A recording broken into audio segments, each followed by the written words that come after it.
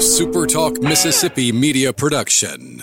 Running a business is tough. If you're struggling with HR, benefits, and payroll, you're not alone. Many businesses just don't have the resources to keep up. That's where MWG Employer Services comes in. We provide a full range of employer services with everything from payroll to benefits to HR services and compliance, and can create a custom plan that fits your needs and budget. We're a Mississippi-based company that can help you focus on what you do best, growing your business. Call MWG Employer Services today at 601-206-7966 or go to MWGEmployerServices.com.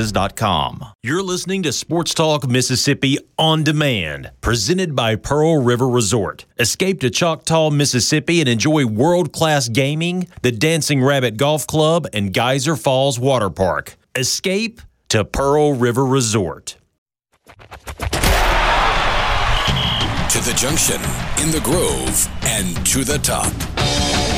This is Sports Talk Mississippi. On your radio and in the game, right here on Super Talk Mississippi.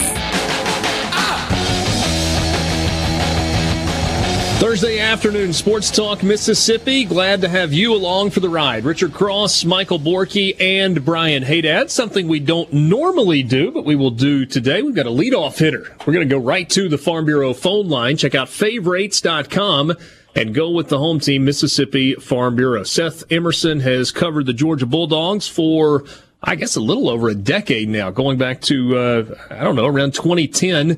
He is currently with The Athletic, covers Georgia, and is kind enough to spend a few minutes with us this afternoon. Seth, appreciate a few minutes of your time. Such a strange year where it feels like every week we're hanging on a thread. Is your belief that Mississippi State, Georgia actually happens on Saturday as it is scheduled? Well, I know from Georgia's viewpoint, they, knock on wood, have been fine. They've been fine all along. They desperately want to play this game. They wanted to play last week at Missouri. They even want to play more now. But it just depends on Mississippi State. I mean, you guys have probably heard same stuff as us. It was maybe a little bit dicey a couple days ago. Georgia felt better yesterday from what they were hearing on the Mississippi State end, and I guess at this point, no news is good news, but you'll never feel secure until, I guess, sometime Saturday morning. Yeah.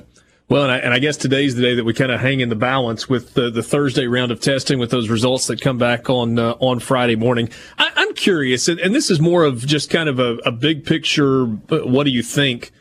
Why do you think it is that some teams have done a little better job managing things throughout this strange year from a COVID positive standpoint? Do you think it's luck, or do you think there's something different that is happening in some places for the teams that have kind of managed to keep themselves in good enough shape to be able to play every week? I mean, you talk to Kirby Smart, and while he gives credit to their training staff, he pretty much says that it's luck. It's kind of luck of the draw, and that they've made it this long. And even in their initial testing, when the team came back, they only had, I think it was a half dozen positives among players. And I think there's been a guy here or there since then. I mean, does it help that they're somewhat isolated here, that Athens is about an hour and a half or a little under that from Atlanta, and there's an ability to isolate a little bit more here, maybe, but, Starkville is not exactly near New York City. So I think a lot of it has to do with luck. Yeah. Seth Emerson from The Athletic covers the Georgia Bulldogs. How do you describe this Georgia team? Ooh, lacking in identity. So much of it was contingent on the defense being elite. And unfortunately for Georgia, what you saw play out in the LSU game in the SEC championship last year played out when they played two similar offenses this year. By similar, I mean pass happy, high powered, etc. And Alabama and Florida were able to pass all over them. So you take away the defense being elite, they've been kind of, they've struggled against those offenses, but been shut down against everybody else. But in those two big games, the defense struggles, and then so it comes back to the offense, which everyone knew was going to be a work in progress this year, and it's only been magnified. And with the quarterback situation just being as unsettled, kind of thrown into tatters when Jamie Newman opted out.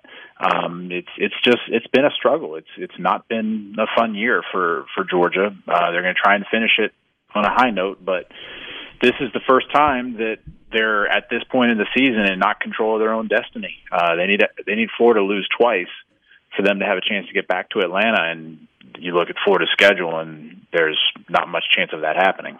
Yeah, I guess we're about 3 months removed from it now.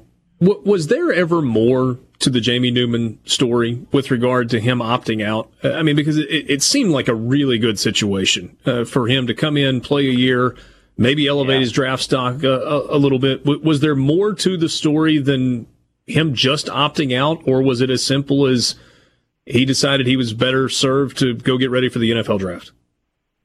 I think it was probably the latter, that he felt like that it was kind of a calculation that he would be better off doing that. I think when JT Daniels was brought in, he kind of thought, well, what's going on here? Should I be looking over my shoulder? Even though it was pretty clear that he was going to be the starter, especially looking back now, considering how they're not going to JT Daniels until now, and they had to go to Dwan Mathis and then Stetson Bennett. But it's something that's always going to be murky. I think when Newman eventually starts to talk, he's going to say the same thing that he did when he announced that it was about the pandemic. And, certainly maybe some of that played into it, but most people around here think it just had a lot more to do about getting ready for the draft and making a kind of a cold calculation about what was best for him. Visiting with Seth Emerson, he writes that The Athletic, covers Georgia, has for a long time. Whether it's right or wrong, Kirby Smart is always going to be linked to Nick Saban. Both defensive guys. You look at Saban, and he made a calculated decision to kind of change the identity of Alabama offensively a few years back, and I guess that was Lane Kiffin, and obviously it's carried on with Sark, and we've seen that evolution to where Alabama is just deadly offensively. And yet it doesn't really feel like Kirby has made that same decision to really commit to changing who they are offensively. Is that coming? Did he feel like he was making that decision and bringing in Todd Monken, or is that still to be determined? I think he felt like he was making that decision by bringing in Todd Monken, and they haven't been able to do it because of what happened. First, you have the pandemic, which means you're not able to really install your offense the way you want to. And then halfway through preseason camp, your presumed starting quarterback opts out. The guy that you had as kind of the backup option just wasn't ready like they expected him to be in JT Daniels. And so here they sit. And I think it just has not played out the way they wanted it to. But I think they expected to be more opened up, more downfield vertical throwing. But they just haven't been able to do that. And they probably feel robbed of it because this was what they wanted to do. And events largely out of their control prevented it.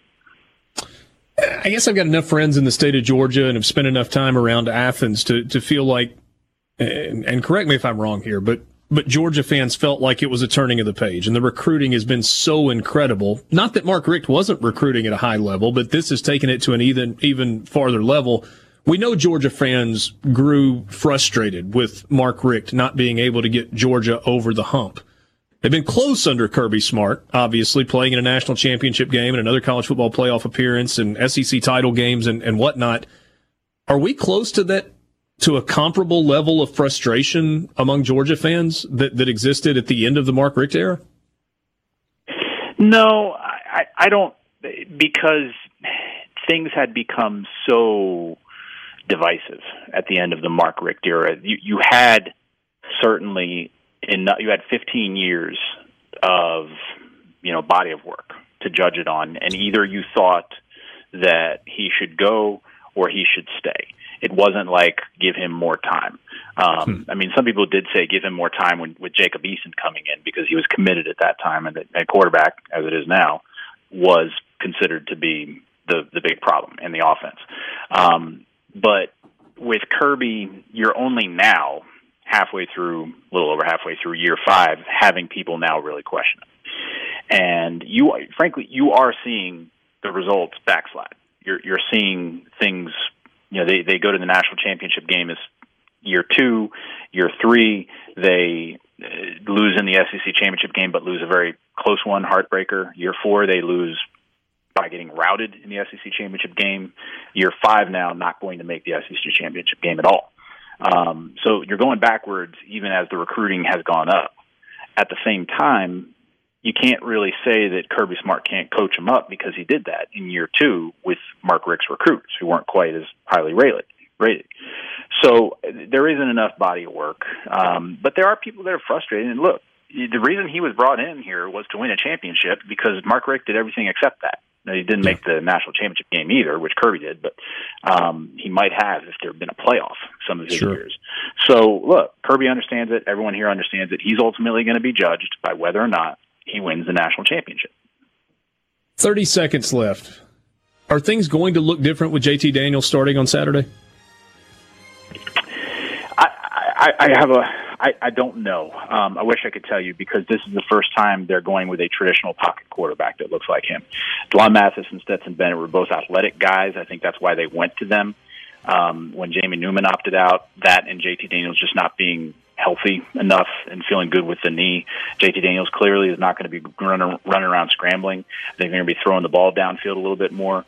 How different they're going to look, it's still going to be hard to tell, especially when you could argue Georgia hasn't been running the ball enough. So they might be a little bit more run-oriented with him out there, which means lessen the chances of him getting hit and everything than they have been the last few weeks. Great insight, Seth. Thanks for your time this afternoon. Thanks, guys. That's Seth Emerson from The Athletic, covers Georgia. We'll be right back.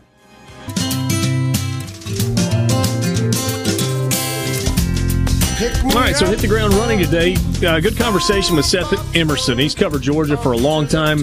Pretty level-headed. Some interesting stuff about the Georgia Bulldogs with him right out of the gate. Joining us on the Farm Bureau phone line. Check out favorites.com and go with the home team, Mississippi Farm Bureau. Georgia and Mississippi State scheduled for 6:30 Central Time on the SEC Network on Saturday night. So a couple of days away. Sounds like Georgia is in pretty good shape from a COVID standpoint. Pretty big news that JT Daniels is going to get the start. And we will anxiously await the results of today's COVID testing when they come in tomorrow with regard to Mississippi State. Brian Haydad, what's up? Well, while we were talking to Seth, MSU had another player hit the transfer portal. So that number we had yesterday of 55 is now down to 1. Powers Warren, the son of Big Ten Commissioner Kevin Warren, is officially in the portal. So right now Mississippi State's at a point where basically one COVID positive in this group of testing is going to put an end to it. Holy crap. How confident are we in that 54 number? Pretty confident. I mean, it's being reported by multiple people. Yeah. We're kind of looking yesterday, Robbie Falk put that number, it was 17 players who had either opted out or transferred, had gone into the transfer portal since the spring. So what was the starting point? What do we believe the starting point was when fall practice began in August? What the roster was at? Yeah, I mean, in terms of available scholarship players.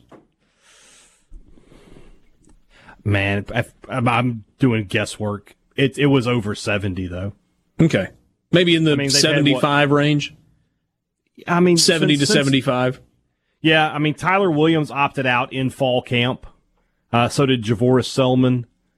Yeah, that's going to be about right. Probably mid-70s, yeah. So in the neighborhood of 10 players, 10 to 12, have left the team for one reason or another during the course of the season. So let's just say 72 was the number at the start of fall camp. that would get you down to 60, and then another 6 or so injuries that have gotten it down to 54. Is that close to making sense? Yeah, that's about what you are. Yeah, when the number, the 54 number, is taking into account all your transfer portal guys, all your opt-outs, and all your season-ending injuries, guys like Fred Peters and so on and so forth. That's where you are, and then you've got your guys. That's probably in the low to mid 60s, and then you've just got guys who aren't available this weekend for whatever reason, small or more minor injuries. Boy, you want to talk about hanging on the edge. I mean, it's beyond just this game, too. The season is hanging at this point. Yeah, forgive me for being a pessimist, but I at this point, I would be surprised if we play next week. Yeah, right now, if you said I had to put money on something, I would put money on there's no Egg Bowl next week. That screws everything up, by the way. Everything. Yeah. But that's where we are. Is there anything the SEC office can do? I've been asked a lot about that lately because, a lot of people are talking about, well, there's teams, and a lot of fingers are being pointed at Texas A&M because the more podcasts and stuff I listen to from sports writers, the more people allude to the fact that Kellen Mond would have not been able to play this week against Ole Miss. May or may not be true. I don't know. But should the SEC office, what can they do? Is there anything that they can do right now watching this unfold to where if Mississippi State is not able to play Ole Miss next weekend, games will get canceled? Multiple, more than one. There's no other way around it. Is there anything they can do? Or is Greg Sankey and his team's hands just completely tied here, and they're just hoping that Mississippi State comes out of a physical game with Georgia 100% healthy, they don't have another opt-out, and they're dropping like flies at this point, and there's not a single COVID positive? Is there anything they can do? Let me give a quick update here. I got a source. We got some live breaking news here. Okay. Basically, what they're saying is that Warren hasn't actually been dressed for a number of weeks or been available, so we shouldn't be counting him on the 55 number is what I guess they're trying to tell me. So nothing's changed from yesterday. Nothing's changed from yesterday, but you still have no margin at 55. So yeah, I'm spitballing here. Would there be a stronger likelihood that the Egg Bowl is actually played next weekend if Mississippi State doesn't play Georgia this weekend? That feels right, doesn't it? Because any injuries that you accumulate in this game, and this is a football game against a good football team, somebody's going to take a knock, right? Somebody's going to turn an ankle, bang up a shoulder, get a stinger, something. Anything is just going to hurt you. Yeah.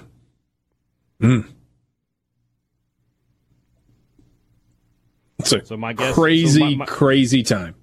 Yeah, we'll find out a little bit more, like you said, with Seth. I mean, they're testing today. Don't know when those are, but tomorrow morning. Well, they test in the morning on Thursday. The tests are shipped off. The results come back on Friday morning.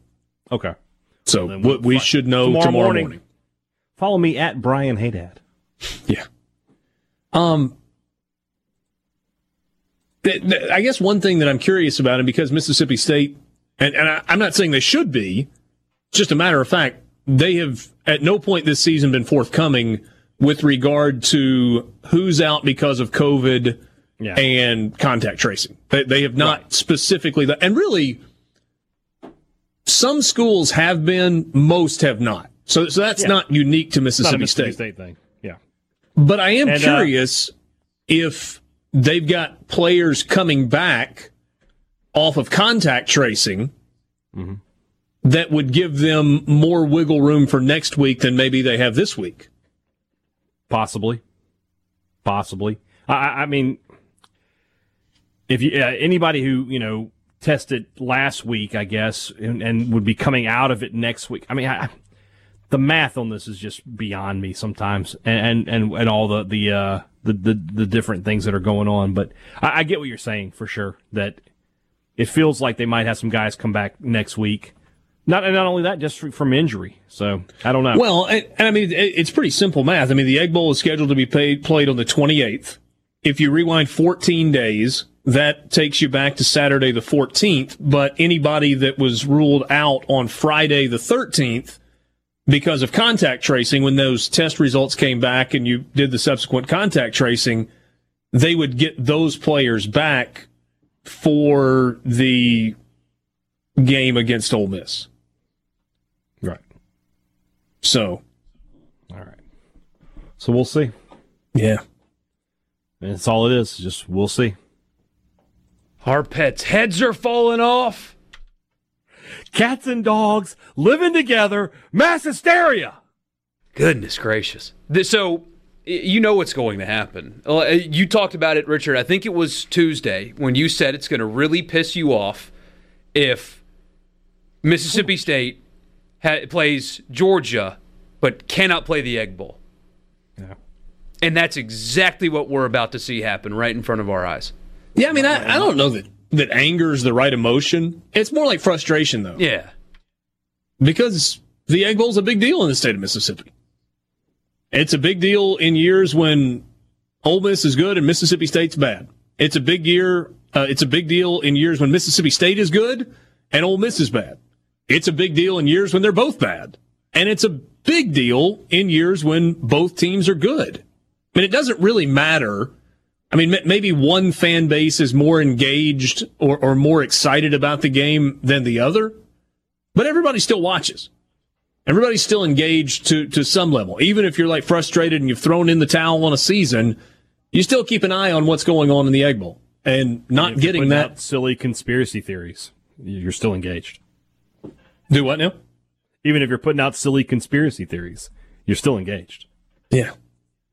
And goodness knows there have been conspiracy theories that abound that originate in Oxford, and silly conspiracy theories that abound that originate in Starkville. Yes. That is. What are you talking about? They're both completely true. Conspiracy theories are only conspiracies when you can't prove them. Buddy, my friend, who talked to a guy that's a big booster, told me different. So Ramrod Rebel 420. Yeah. Cigar Dog 69 said this on the message board. So, you know.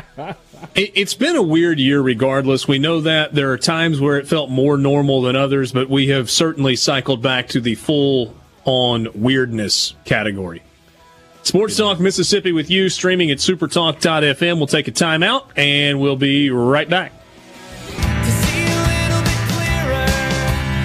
Back with you on Sports Talk Mississippi, streaming at supertalk.fm. Why are you laughing at me? Stream Watcher's got a bit of a show there. I was talking, but I did not have my mic turned up. Sorry, I'm answering the phone during the break.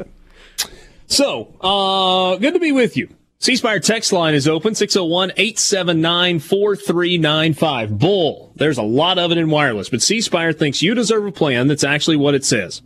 So here's the real deal. The best plan for one or two lines, $45 each with auto pay and paperless billing. No bull. cspire.com. I told you very clearly yesterday that nobody, and I mean nobody, walks into Mount Pleasant, Indiana, and pushes around the Central Michigan Chippewas. Except for the Western Michigan Broncos. It does on occasion happen when Western Michigan rolls into town. And so it's a good thing that we got that late breaking news yesterday that said, whoop, whoop, whoop, whoop, whoop, Central Michigan not to play. The over is the play. Forget what we said about a parlay at the end. Forget about that. Pretend like that didn't happen. If you jumped on the over yesterday, you felt good like mid-third quarter. Because that was officially, I think, what the Pearl River Resort pick of the day was yesterday. A little drama in that Maction game last night. I say drama, just a lot of offense. Lot of offense. I didn't watch. I'm one of those idiots that tuned into the NBA draft. Did you? Well, some of us had to do that for work. So yeah. I did. I watched it, and I think ESPN did a good job with the all-virtual thing. It felt pretty good. And they had a trial run with a much more important NFL draft a few months ago, so I imagine that they were able to work all the kinks out. But it didn't feel unnatural. I mean, the guys were in their living rooms. They didn't get to go up on stage, and their talks with Adam Silver were awkward because he was standing in this giant room by himself, and he's a very tall, like, concerningly skinny man. Very tall, very bald man. Yeah, and just him talking to a screen was a little odd, but it felt pretty good. So they did a good job, and ESPN deserves credit for that. Their problem is they have a reporter that they employ that gives the picks 10 minutes before they get picked on television. So if you'd rather just scroll on social media, you know who's picking who long before they actually talk about it on TV. I don't know how you stop that, because that's what he does, and that's why he's so great. But Woj was scooping his own broadcast. So a couple of years ago, didn't they put stuff in place where he had to agree to stop tipping picks? Or so what happened? He has to say, he can't say Phoenix is selecting John Smith for the number 6 overall pick. He has to say Phoenix is interested in selecting this player at number 6 or something like that. So he can't say they're doing it, but he says they're doing it anyway. That was their compromise. It was a pretty good night for the SEC. The Southeastern Conference, in terms of basketball, has made a bunch of strides in recent years. Anthony Edwards, the freshman out of Georgia, goes number 1 overall to Minnesota. Isaac Okoro out of Auburn goes 5th to Cleveland. You had Kyra Lewis Jr. go 13th overall to the New Orleans Pelicans. Aaron Nesmith went 14th to Vanderbilt. Didn't you get to call a game of Lewis's? Or am I misremembering that? I can't remember if I had an Alabama game this past year. I did not have Alabama this past year. I did 2 years ago when he was a freshman. Okay. Because I've seen him, obviously. Yeah. So I'm interested because I don't particularly remember Alabama having this number 13 overall pick apparent. I mean, he's the fastest guy in the draft as far as like his combine measurements and stuff. I'm just curious at the pick. Apparently, he's a pretty good shooter for a point guard, but they're not moving him, obviously. But I wonder if, because he's so similar in style to Lonzo Ball, that they might consider moving Lonzo. I don't know what they're doing right now. They're working up something because they have like 5 point guards on roster right now.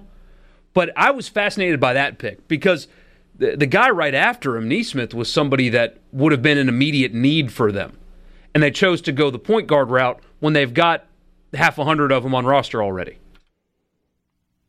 Just for me, he falls in the same sort of category as Edwards did. Like, really good basketball player, but I never watched him and thought, man, that's a guy who's a surefire star pro. Yeah. Kyra Lewis was a star coming out of high school. He was really good his freshman year, and he was good last year. I mean, maybe I'm not watching the college game exactly the way I should be. He's thin. That doesn't mean you can't play. There's some guys that you look at them and you go, whew, that guy is a pro. Anthony Edwards looks that way. James Wiseman looks that way.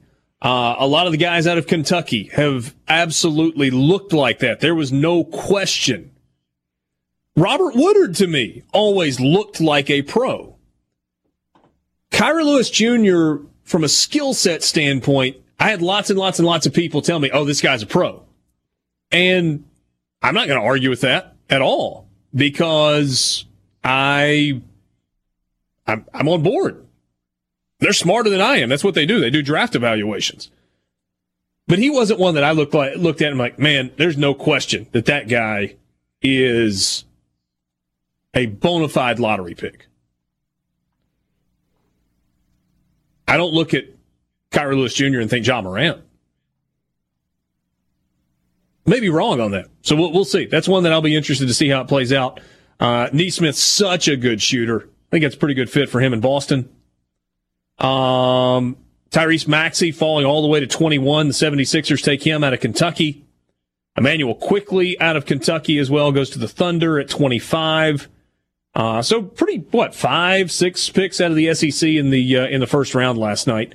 And then when you get into the second round, you see more names, including Robert Woodard, the second's name. He's taken by the Grizzlies and then is traded to Sacramento. So Woodard is headed to the West Coast. Saban Lee out of Vanderbilt goes with the 38th pick to the Jazz. You had Nick Richards out of Kentucky. He looks like a pro to me, going 42nd to the Pelicans. Then they shipped him off to Charlotte. Okay, they sent him to Charlotte. Okay. They actually picked him for Charlotte. So they didn't draft and trade him. They drafted him to the team they were trading the pick to, basically. Yeah. Arkansas's Isaiah Joe gets drafted in the second round. So does Skylar Mays out of LSU. And Skylar Mays is a really good player. And then you get Reggie Perry going to Brooklyn with the 27th pick of the second round, 57th pick overall. So let's talk about those two guys, hey, Dad, just for a second from Mississippi State. Sure. Robert Woodard II headed west to Sacramento, and Reggie Perry headed to the Northeast to be on that team in Brooklyn, which looks like it's going to be a fun team. Durant's if I'm Reggie back. Perry, I'm really excited about that. And they might be adding Harden. Yeah. Yeah, they've got Durant, who missed all of last year. Kyrie Irving missed most of last year. They might add Harden. They're going to be a favorite to win it all. And Perry provides something that none of those three guys I mentioned provide, which is just interior toughness, rebounding, a guy who can, you can just let him, be a good defender down low. So he has a role to play, I think, for that team. Yeah, and Jared Allen's a good player, too. The guy he's got an incredible afro if he keeps it. It's just perfectly round. It's amazing. I don't know how long he spends on it, but really good big. And I don't know if they deal him in order to make the Harden thing work, but Houston's not really just dying to give him up, even though he's not happy there. But that's a guy as a young rookie that you come in and learn from. That's a really nice fit, potentially. And he'll probably end up playing for their G League, at least for a little while. But that's a nice fit right now. I'm glad for Perry, too. That was a guy that, it was obvious his plan coming into Mississippi State was, I'm not going to be here very long. He could have been a one and done had he had a little bit more as a freshman. I never thought he'd see a junior year, and he didn't. But at the same time, his game is just sort of old school. He is an old school on the block, low post player, which is something the NBA has sort of gotten away from him. So I was, mock drafts I hadn't seen him in one for a few weeks. So glad to see him do that. Good kid, always was, good interview. And we'll see what he does in Brooklyn. Mike in Oxford says, how wild is it that Vandy is the only school in the SEC to have back-to-back lottery picks? Darius Garland 2 years ago, he played, 6-7 games for Vanderbilt before getting hurt and being out for the rest of the year. And then Aaron Nesmith, who was just absolutely lighting it up a year ago for Vanderbilt. He was clearly the best scorer in the Southeastern Conference last year and was just in this zone where the bucket looked like it was 3 times larger than normal. He gets hurt. He's out for the rest of the year. And Vanderbilt, in 2 seasons, has won 3 conference games. That's tough. That's tough to look at 2 lottery picks in your program with 3 conference wins over the course of 2 seasons. Sports Talk Mississippi with you, streaming at supertalk.fm.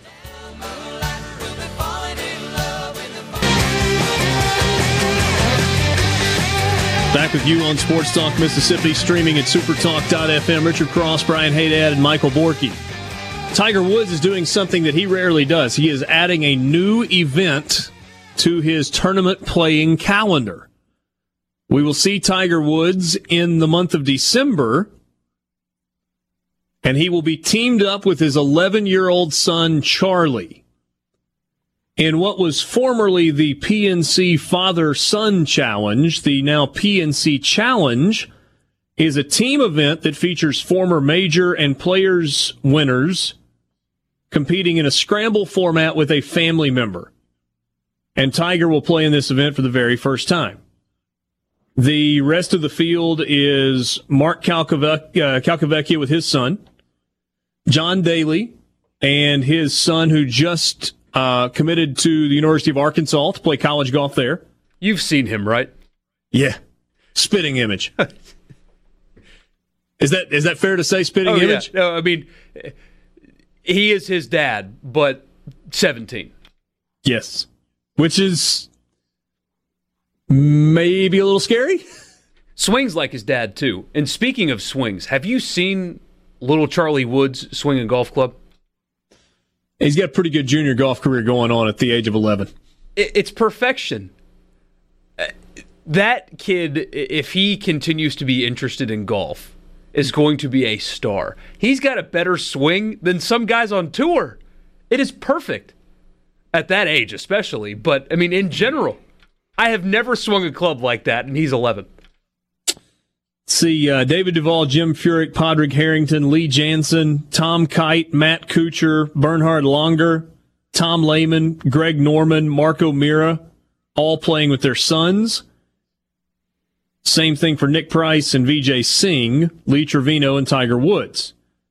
Gary Player is in the field with his grandson. Annika Sorenstam will be in the field playing with her father. Justin Thomas making his debut in this event, and he is playing with his father. And if you're looking for something on the side, look for trash talk from 11-year-old Charlie Woods in the direction of Justin Thomas. They kind of go after each other a little bit. It's going to be carried on Golf Channel and NBC in December. And you'll probably hear more about this event than you would have otherwise because, well, Tiger Woods is playing in it. That's pretty cool, isn't it? Oh, yeah. Yeah, absolutely. I can't thought wait. Thought that was a fun little story. Yeah, I can't wait to do that with a little guy. He's finally walking, like really walking. And so Christmas is coming with a set of plastic golf clubs, and buddy, he's going to learn how to swing. Obi got a new driver for his birthday. Nice. So he's had the U.S. Kids golf set. He and his older sister have. Ava Montgomery has shown no interest. In fact, I told Ava Montgomery the other day, I said, hey, sweetie, if you're interested in playing golf, then we can do lessons or we can get you involved in a clinic. We'll get you, clubs that fit you. She said, okay. She's like, but please don't be disappointed if I don't want to do it. I said, it's fair. Cool. She's got plenty going on. She's doing dance. Oh, nice. She's doing ballet. She's got her point shoes this week. That was a big deal. And she's taking tennis lessons and piano lessons. And so there's plenty on her plate. I'm not worried about that. It's a busy little one. My dad used to always say, if you have girls, get them into golf because they just toss scholarships out. Maybe not anymore because of COVID and whatnot, but female golfers, if you can just play a little, you'll go to college for free. I agree. And I would be lying if I didn't say that had not been in the back of my mind when I said to my, tall, thin, beautiful 10-year-old daughter, hey, if you want to pick it up, then I'm, happy to help in the process. Not interested. So you look at that college fund and think, God, Dad wants a new truck. Yeah. Whatever it is that she wants to do, that's what I'm going to be supportive of. So, but no, Obi loves it. He's doing a little golf clinic once a week, and we've talked about some individual lessons. But he was so Borky. He's had a pitching wedge, an 8-iron, a 6-iron, and a 5-wood. It was a little 4-club and a putter, so it was a little 5-club set with a little bag. And he had been asking for. He's like, Dad, can I get a driver? Can I get a driver? Can I get a driver? So he got a driver for his birthday. Nice. And he hits it. I was proud of him.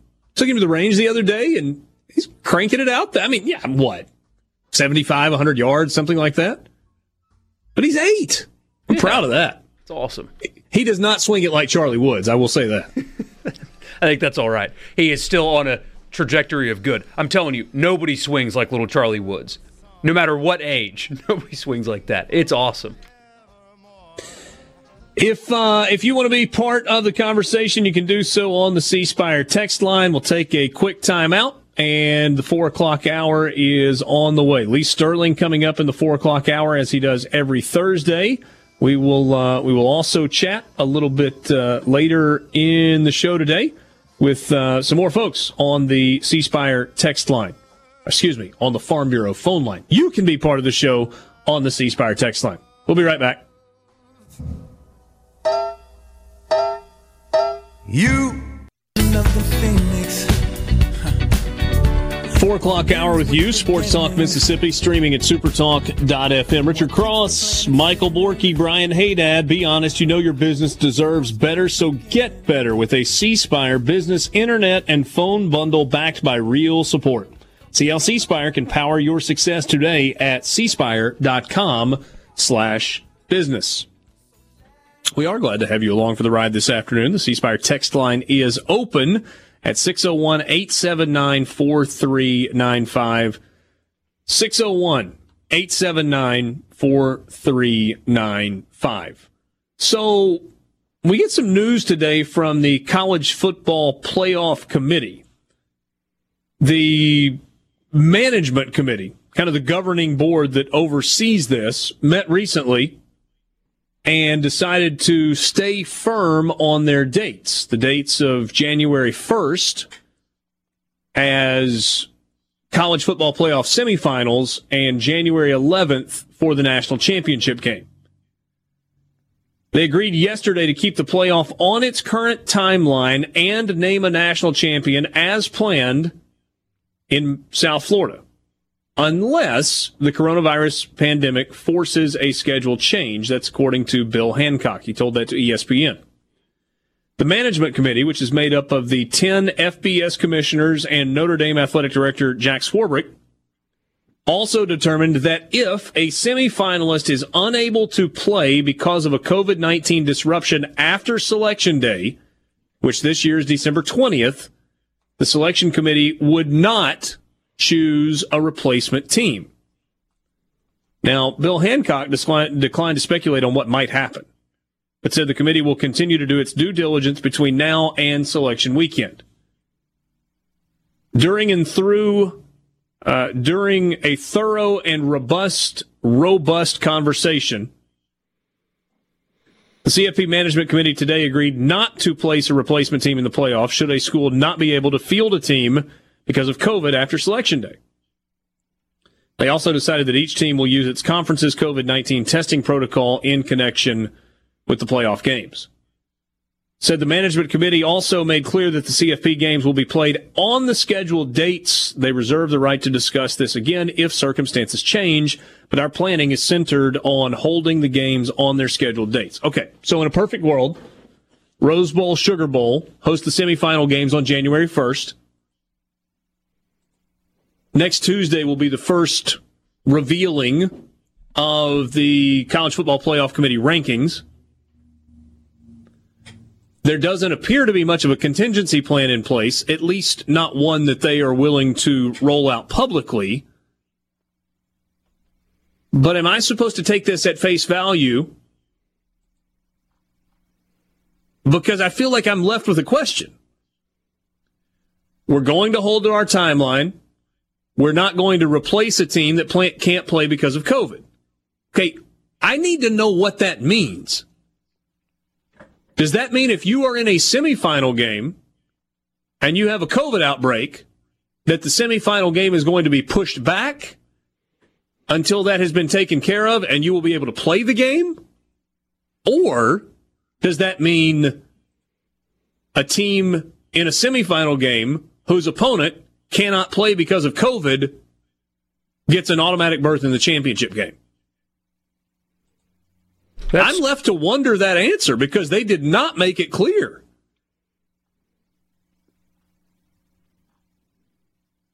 Am I not reading that right? I was under the impression that they will not. So here's Brett McMurphy. If any team is selected for the 4-team playoff and they are not able to play because of COVID issues, those teams will not be replaced. Most likely, the college football playoff game would be moved to a later date until it could be played. Okay. Quote from a source, an anonymous source, assuming it's probably someone in Bill Hancock's circle, we do not want a forfeit. The last thing we want is a forfeit. And they have a lot of flexibility to work with, right? I mean, they don't want to push these games back a month or 2 months, but it's 4 teams. That's it. And the venues are not really in use. They can work around an outbreak within one team because, I mean, whose timeline are they on other than their own? And it's only 4 teams in 3 games they have to worry about scheduling-wise. So can't they be really flexible with this as long as the venues are? And I imagine they're going to be because they want these games to happen no matter when they happen. All right, let's think this through, though, for a second. College football playoff teams, hey, Dad, are announced on December 20th. What happens right after December 20th? Right after December 20th? Yes, 5 days later. Christmas. Christmas happens 5 days later. That felt way too obvious. I was like, where is he going? So if the teams are announced on the 20th, if you're in the playoff, you're probably going to practice on the 21st, the 22nd, and the 23rd. And then you're going to let your players go home for a couple of days. And then you're going to reconvene on the 26th. Guess what the first thing they're going to do is when they reconvene on the 26th is? Tests for COVID? They're going to do COVID testing. And if you test on the 26th, you'll get the results on the 27th. Okay. Let's say some positives come back. Let's say that Clemson has 3 players that test positive, and on the day they return to campus, they had a normal practice and were in position groups and whatever else, and contact tracing ties 17 players to those 3. And Clemson is down 20 players for the semifinal game that is supposed to be played in 4 days. 5 days. Okay. So are we now going to postpone that playoff game for 14 days from the 27th? What would you rather them do? Oh, no, I'm great with that. I don't understand the ambiguity in the press release, though. They're just trying to... Okay. Trying to appease the Rose Bowl a little bit here, knowing that very easily the Rose Bowl, and more than likely the Rose Bowl is not getting played on June. By the way, real quick, isn't the real reason the tie-up of the Rose Bowl is the parade? They're not having the parade this year, are they? Yeah, they're not. So then what is the tie-up? Move the Rose Bowl to February 13th. Who cares? Okay, so answer me this. So let's say the Rose Bowl gets postponed to January 10th because that's when Clemson can play. Are you still going to play the Sugar Bowl on January 1st? That's a good question. So now you're going to play the Sugar Bowl on January 1st. You're going to wait 9 days, and these are hypothetical dates, but used based on the calendar the COVID calendars that we're looking at. 10 days, 14 days for 10 days for positives, 14 for contact tracing in terms of how long you got to be out. So are you going to let the winner of the Sugar Bowl, one of the 2 semifinals, if it's played as scheduled on January 1st, sit from January 1st until January 17th or January 18th to play in the national championship game? It just depends on if it's Alabama or not. If it's Alabama, they'll give them the rest. If not, I don't know. I have a feeling they would push though? Both games back. No, probably not. I bet they would push both games back. If one gets pushed, they're both going to get pushed. They're going to try to keep it as even a playing field as they can. So now you open an additional 2 weeks up for other teams to possibly have COVID outbreaks. Yeah, I mean, you got to do what you got to do, right? I understand. Yeah. And at that point, when it's just 4 schools, I wouldn't be surprised if they created an actual bubble. We're doing playoff preparation for the next 3 weeks. You are at your dorm, at your apartment, or you are at our facility, and that's what you do because it's playoff time, and that's what you were going to be doing anyway. So they would create a quasi-bubble because at that point... I'd take it a step farther than that. I wouldn't do dorms and apartments. I'd put them up in a hotel for 2 weeks. Yeah. Where you really control the environment. Mm-hmm. I mean, basically, you create a road game scenario where you're doing team meetings, practice, hotel rooms, eating, and then playing video games until you go to sleep and do it all over again. Oh, but they got to do class, too, because they're student athletes. They're going virtual. Man, does anybody start class by then? Or is Ole Miss the only school in the country that doesn't start the spring semester until Valentine's Day? Buddy, that extra $3,000 they get per student for those 2 weeks is too good to pass up. I get it. Are they going to do that this year? Virtually? Have a little intersession deal virtually? I don't know. So many questions, so few answers. We'll see if Lee Sterling's got answers for some of these games that are coming up this weekend. We'll talk to him next on the Farm Bureau phone line.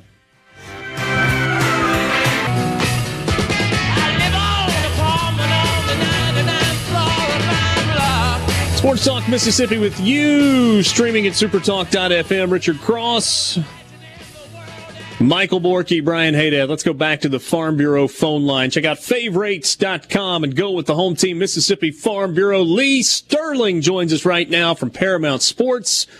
His website is ParamountSports.com. Lee, 3 football and or UFC plays this weekend. Is that right? Yeah, it's customer appreciation week. So 1 week each year, I like to put myself out there and say, here, no strings attached. Here's 3 free games.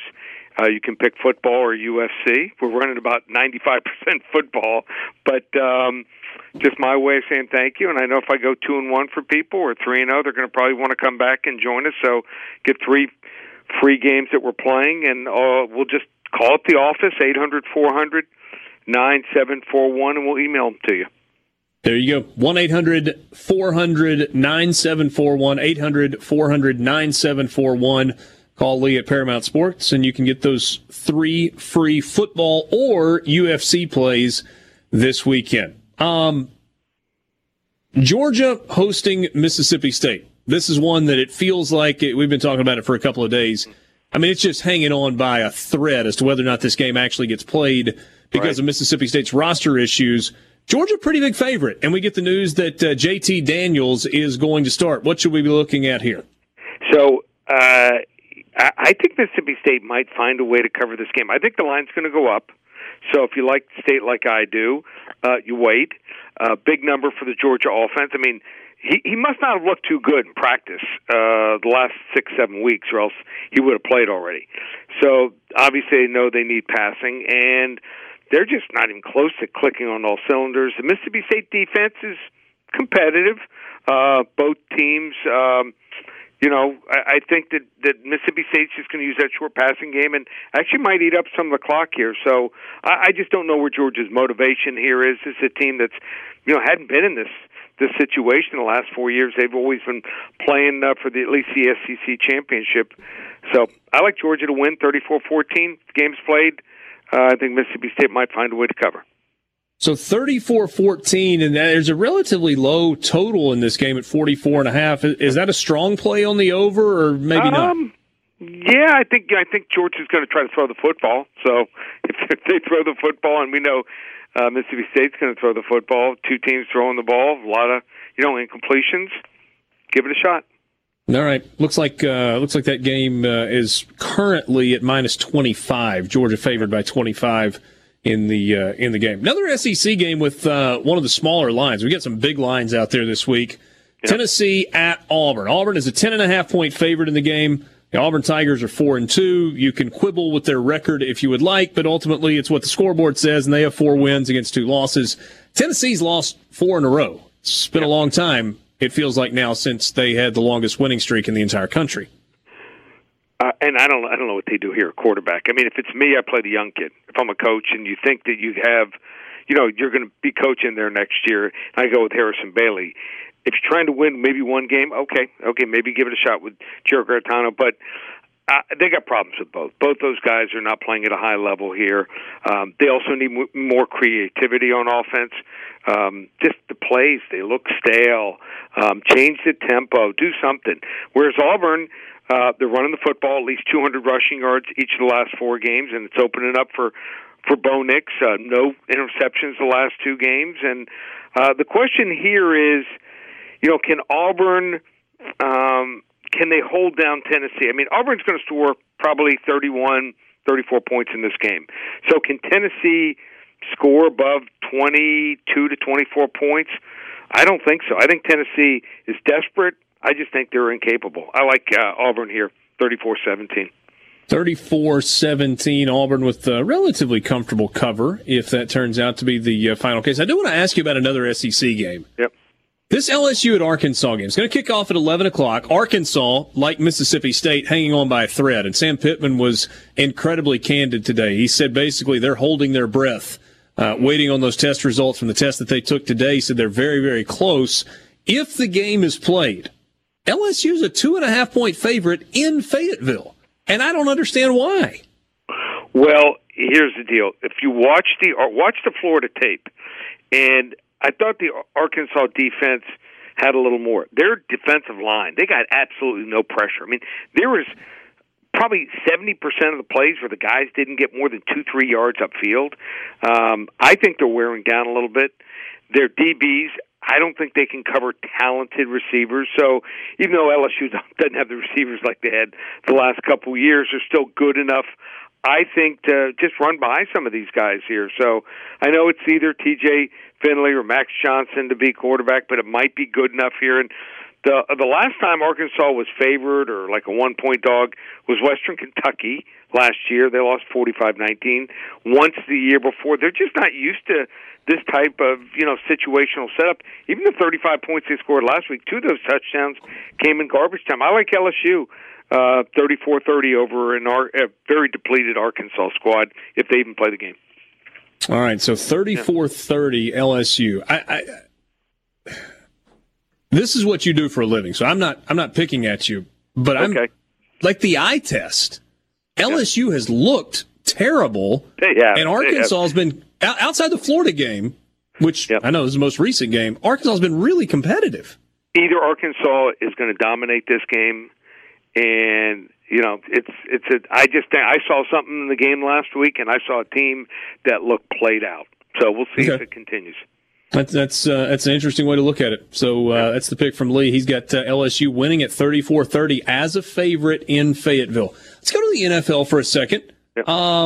New Orleans and Atlanta. New Orleans is the favorite in this game. Probably going to be Jameis Winston as the starter. Certainly going to see some Taysom Hill in the mix, but we know there won't be any Drew Brees. No, and if not for Todd Gurley's brain cramp, the Falcons would be 4-0 under interim coach Raheem Morris. Atlanta, they've looked better and more rejuvenated since letting Dan Quinn and general manager Thomas Dimitroff go. Matt Ryan has picked up his game here, 8 touchdowns, just 1 interception in the last 4 games. They were on the bye last week, so game planning should help them here. I don't think Jameis Winston looked good at all. I think the Saints, I said it 2 weeks ago, before the Tampa Bay game, I thought they were going to be the best team in the conference. I think they will when Drew Brees comes back, but Jameis Winston just doesn't look like a good fit, unlike Teddy Bridgewater last year. So I like Atlanta. I think they pull off the small upset, 24-23. I think this is going to be a low-scoring game. All right, so 24-23, Atlanta getting a 1-point win. As an underdog, that certainly would be a cover. We'll see. That would my compadres here, Mr. Borky and Mr. Haydad, they would both be crying in their Thanksgiving turkey if that turns out to be the case. Can't win them all. The NFL. The Steelers will go down not this weekend. It's pretty tough to go through the gauntlet of the NFL schedule. Hey, what about this game out of the Sun Belt that probably is not getting as much attention as it should? Undefeated Coastal Carolina. 1-loss Appalachian State, who's kind of been the standard bearer in that league for the last few years. Coastal Carolina is a favorite in this game. I think 5.5. Yeah, so if you haven't watched Coastal Carolina, watch this quarterback, this dual-threat kid, redshirt freshman, Grayson McCall. Really good arm, makes good decisions, and a good runner. You can't gauge how fast he is. He is super quick, averaging almost 11 yards per rush. One of the top dual-threat quarterbacks. I mean, both teams haven't really played anyone. Coastal Carolina played one strong team, Louisiana Lafayette, on the road. They win 30-27. App State, one tough team. It was Marshall on the road. They lost 17-7. But if you watch App State, you watch Zach Taylor, their quarterback. He has not been 100% this year. Something looks wrong with him. Numerous injuries and opt-outs at running back and receiver. And they lack explosion. This is not a team. They used to have these big plays, hit for 60, 70-yard pass plays and run plays. You're not seeing it this year. I like Coastal Carolina. I think they stay undefeated one more week, 27-20. Tell me, Lee, did you load up on the over last night in that Battle of Directional Michigan? I didn't have that one, but I had the night before. I had Kent State when they scored 69. I'm like, come on, just score once more. We got to get in the 70s, and I had Northern Illinois last night. So it's been a good couple days. I love Maction, and I had my nephew. He's watching the games with me. So he's an 8-year-old quarterback, and he said to me, looks at me, goes, "Why is it when I catch the ball near the goal line and I drop it, I usually get smacked in the face? And these guys are picking the ball and running in for touchdowns untouched." I said, "Welcome to Maction. That's what it's all about." All right, Lee, one more time. If folks want your picks, ParamountSports.com is the place to go. Yeah, we've got a lot of the videos. They want to check out other free pick videos, Ohio State, Indiana, Oklahoma State. That's always a great battle. And also two undefeated teams, Northwestern and Wisconsin. Those videos up and available, ParamountSports.com. And you want to get those 3 free plays, just call right now. Just give us your email, and we'll email you those plays. Just my way of saying thank you. Customer Appreciation Week. Call that number, 800-400-9741. All right, Lee. Hope we can do it a day early next week with Thanksgiving just around the corner. Always enjoy our visits. You too, buddy. You have a great day. Great weekend. That is Lee Sterling from Paramount Sports. This is Sports Talk Mississippi.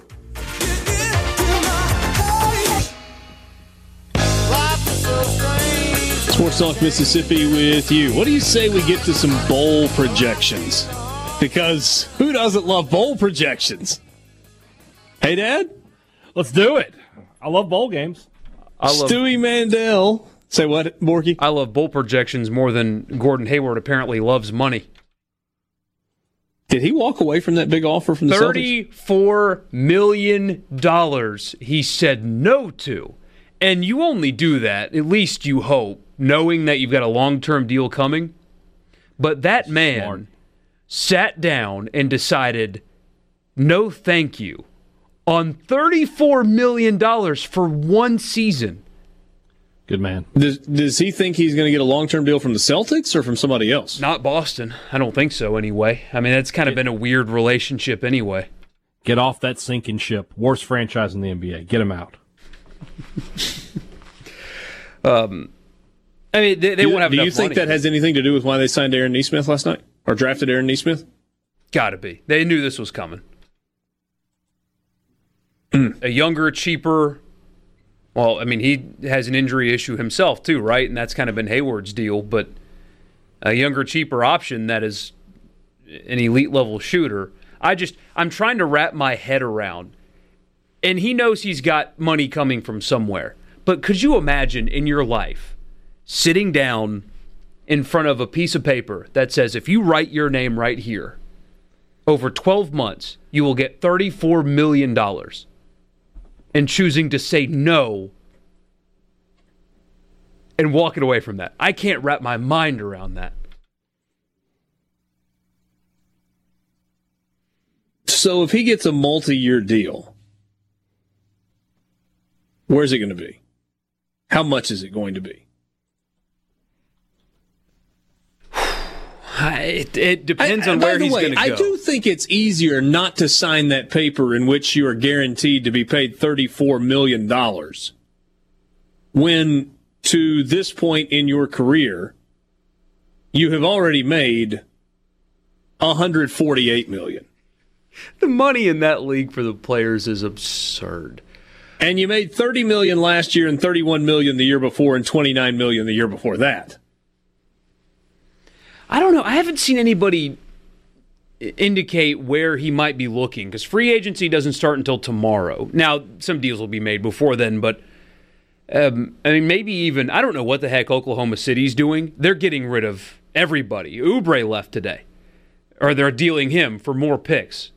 I don't know how they have a roster right now, but they have picks and picks and picks. So maybe they make an offer for a guy like him, use those picks and work their way into a deal and get another player, and maybe Presti looks like a genius. But I don't know who his suitors would be. An injury-prone, good shooter, but not a great defender.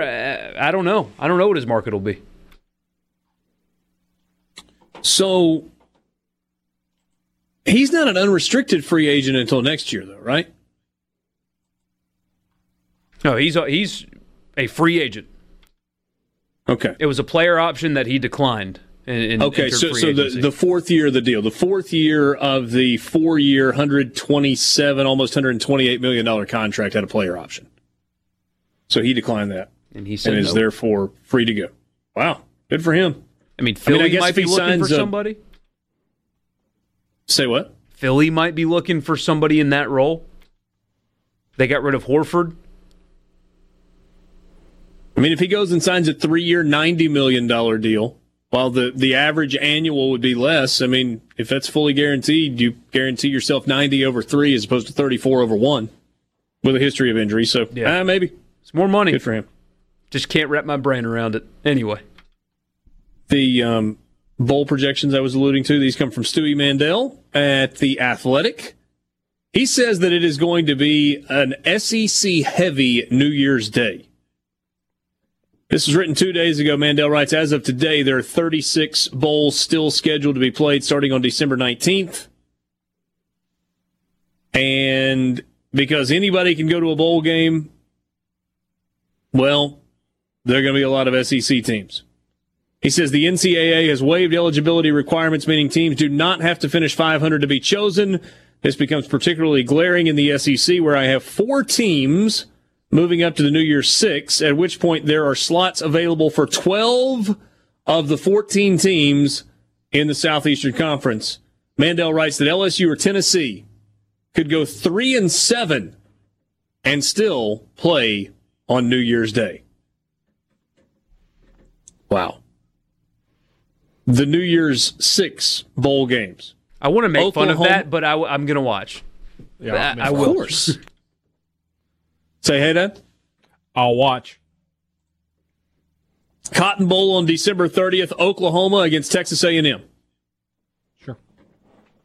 Peach Bowl January 1st, Cincinnati against Georgia. The semifinal games, Ohio State, Clemson, Alabama, Notre Dame.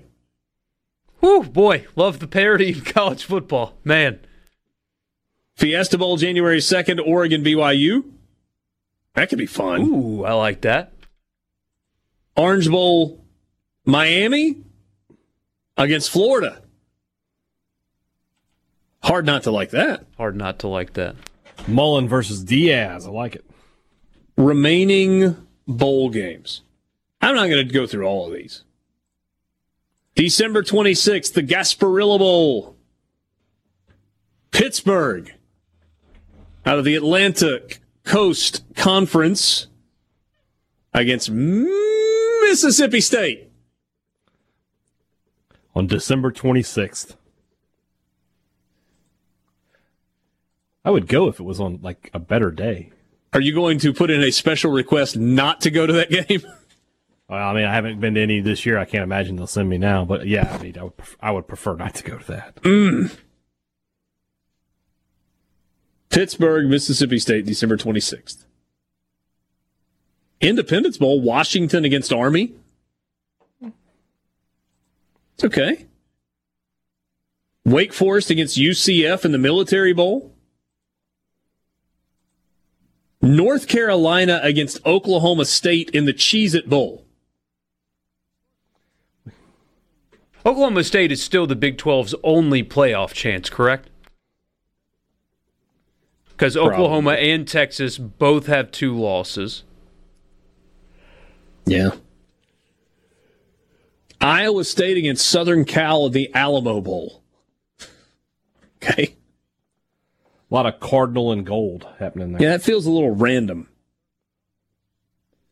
Music City, Iowa, Kentucky. Ugh. My gosh, that you might as well just learn the rules of rugby if you're going to watch that game. I'll take the under. Where's the scrum? Liberty Bowl. West Virginia, Tennessee. A lot of drinking corn from the jar in that one. Texas and Arkansas in the Texas Bowl. Yeah, give me some of that. Oh, man, Arkansas would eat that up. And then get beat by 3 touchdowns and not eat it up anymore. Last time those two played each other, it was borderline erotic. You get Tom Herman potentially to 5-1 in bowl games if Texas were to win that. Do you see Burt is legally sticking it to Arkansas still? Good. So they tried to claim that he didn't actively pursue opportunities to mitigate his buyout when he took the job to work with the Patriots, and his salary was pretty small. And they were trying to say that he took a very small salary because he knew he was about to get a buttload of cash from Arkansas. As it turns out, Belichick does not pay first-time assistants very much money. And so his salary was consistent with basically every first-time assistant under his staff, so Arkansas's got to pay Burt. And if I were a judge in that, or an arbitrator in that, I would look at them and be like, I'm sorry. You fired him. Pay the man what you owe him. It's not that complicated. Pay you didn't that have to man fire him. his money. Pay him. Pay that man all night long. Check, check, check, check, check. He beat me. Fair and square. There we go. That's all we got to do. The Birmingham Bowl. New stadium's not done yet, right? We're still at the Old Gray Lady? It looks good, but it is not done yet. Still at the Old Gray Lady. LSU and Tulsa. What? From the national championship game to the Birmingham Bowl. Against Tulsa. Against the a lot of different shades of gold in that one. Sorry, Quinn, but Find they're the really Rebels. flipping the script here. We're at the end of the segment here. Where's Ole Miss? Wisconsin and Auburn in the Citrus Bowl, Boston College and Missouri in the Gator Bowl, and finally on January the 2nd, from Raymond James Stadium in Tampa, the Outback Bowl, Indiana, and Ole Miss. Fun game. Back-to-back Florida Bowls for Indiana after losing to Tennessee in the Gator Bowl last year. Wildly entertaining game. Ole Miss and Indiana in the Outback Bowl. It would be fitting for Ole Miss to make the Outback Bowl in a year in which nobody could go to the game. Because that's a game they would have loved to have played in a whole bunch of times in the last couple of decades. Send Borky, you get free coconut shrimp in the press box. Gotten a few messages in the last few days from some of you that are trying to listen in Starkville on 100.9 FM WKBB. That is the studio in which Brian Haydad is sitting right now. They're trying to silence me. Yes, we are abundantly. I'm sorry, it's not the right word. We are aware of the issues, and the engineering team at Super Talk Mississippi is working overtime trying to get that squared away. I would encourage you, if you're listening in Starkville and it's kind of coming and going and you hear this, if you want to listen to the show, you can always download the Super Talk app. It is free and has had some updates, and the streaming is there and available if you would like to listen that way. Of course, you can listen online. You can watch online at supertalktv.com. So a lot of things that you can do. But our apologies. We are working on it and hope to have that rectified quickly. I just don't know what the definition of quickly is. If we weren't in COVID times, they could come up here. I could have a live studio audience. You could? I don't know how many people we could fit in this office, but... Saying it might be snug? At least 6. At least 6. Sell tickets, make a little extra money. C-Spire text line is open to you, 601-879-4395. So those bowl games we were talking about, Ole Miss, Indiana in the Outback Bowl, does that do anything for you? Yeah, I mean, first off, there's a lot of ties there, right, with Tom Allen and Kane Womack. So you've got that, and Indiana's a good story. Ole Miss is an exciting football team to watch. So yeah, you got my attention. First, they could both be bad, and you'd have my attention. I'd watch the game, but that would be one I would actually be interested in watching, and wouldn't just watch it because I'm a college football junkie. I'm curious to see Indiana this weekend and how real they really are, because it's one thing to even beat Michigan, and it's one thing to win games where you get a questionable touchdown call in overtime, and it was a really cool story, but it's another thing to beat Ohio State. In Columbus, no less. In Columbus. I mean, crowd or no crowd. Yeah, it's still, just playing a road game is absolutely different. Those cardboard cutouts, though, in Columbus just yell differently than the ones. But now we'll know. I mean, this weekend will be a huge litmus test for them. Now, that doesn't take away from how good they've been under Tom Allen, because they're a heck of a story, and National Coach of the Year should be something that he's up for. But we're really about to find out how good they actually are.